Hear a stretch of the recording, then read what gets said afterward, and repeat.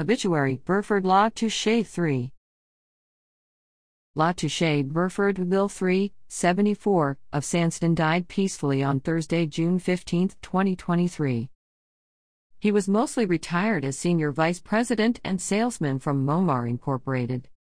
He was predeceased by his parents Burford LaTouche Jr. and Honey LaTouche. He is survived by his wife of 53 years, Frances Asher LaTouche, two daughters Catherine Poor, Jacob and Anna Otey, Frankie, both of Sandston, Virginia, and his brother, Dr. Thomas M. LaTouche, Laverne, of Elkton, Virginia. The lights of his life were his twin grandsons London and Ryden Poor. He is also survived by three nieces Elizabeth Ferguson, Ben Christine LaTouche, and Laura LaTouche, as well as two nephews Jim Ferguson and Beau Ferguson, Amanda, and many other extended family and friends. Mr. LaTouche was a loving husband and father, dedicated member of Corinth United Methodist Church, avid sports fan, and player in his younger days, and coach to many students and players from his beloved Highland Springs High School tenure in the 1970s and various softball teams for both he and his daughters.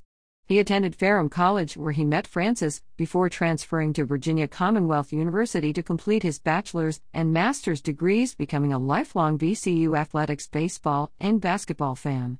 He believed in helping anyone, whether his family, students and players, or church members with the United Methodist Men. He never met a stranger and always had a heartfelt greeting and handshake. Services will be held at Corinth United Methodist Church on Monday, June 26 at 11 a.m. The family will receive friends on Sunday, June 25 from 2 p.m. to 4 p.m. at Nelson Funeral Home, 4650 South Laburnum Avenue, Richmond, Virginia 23231, as well as Monday, June 26 at 10 a.m. before the service. Interment will be at 2:30 p.m. at West Hampton Memorial Park. Graveside service will be held in the mausoleum. In lieu of flowers, the family suggests gifts to Corinth United Methodist Church. Online condolences may be made at nelsonrichmond.com.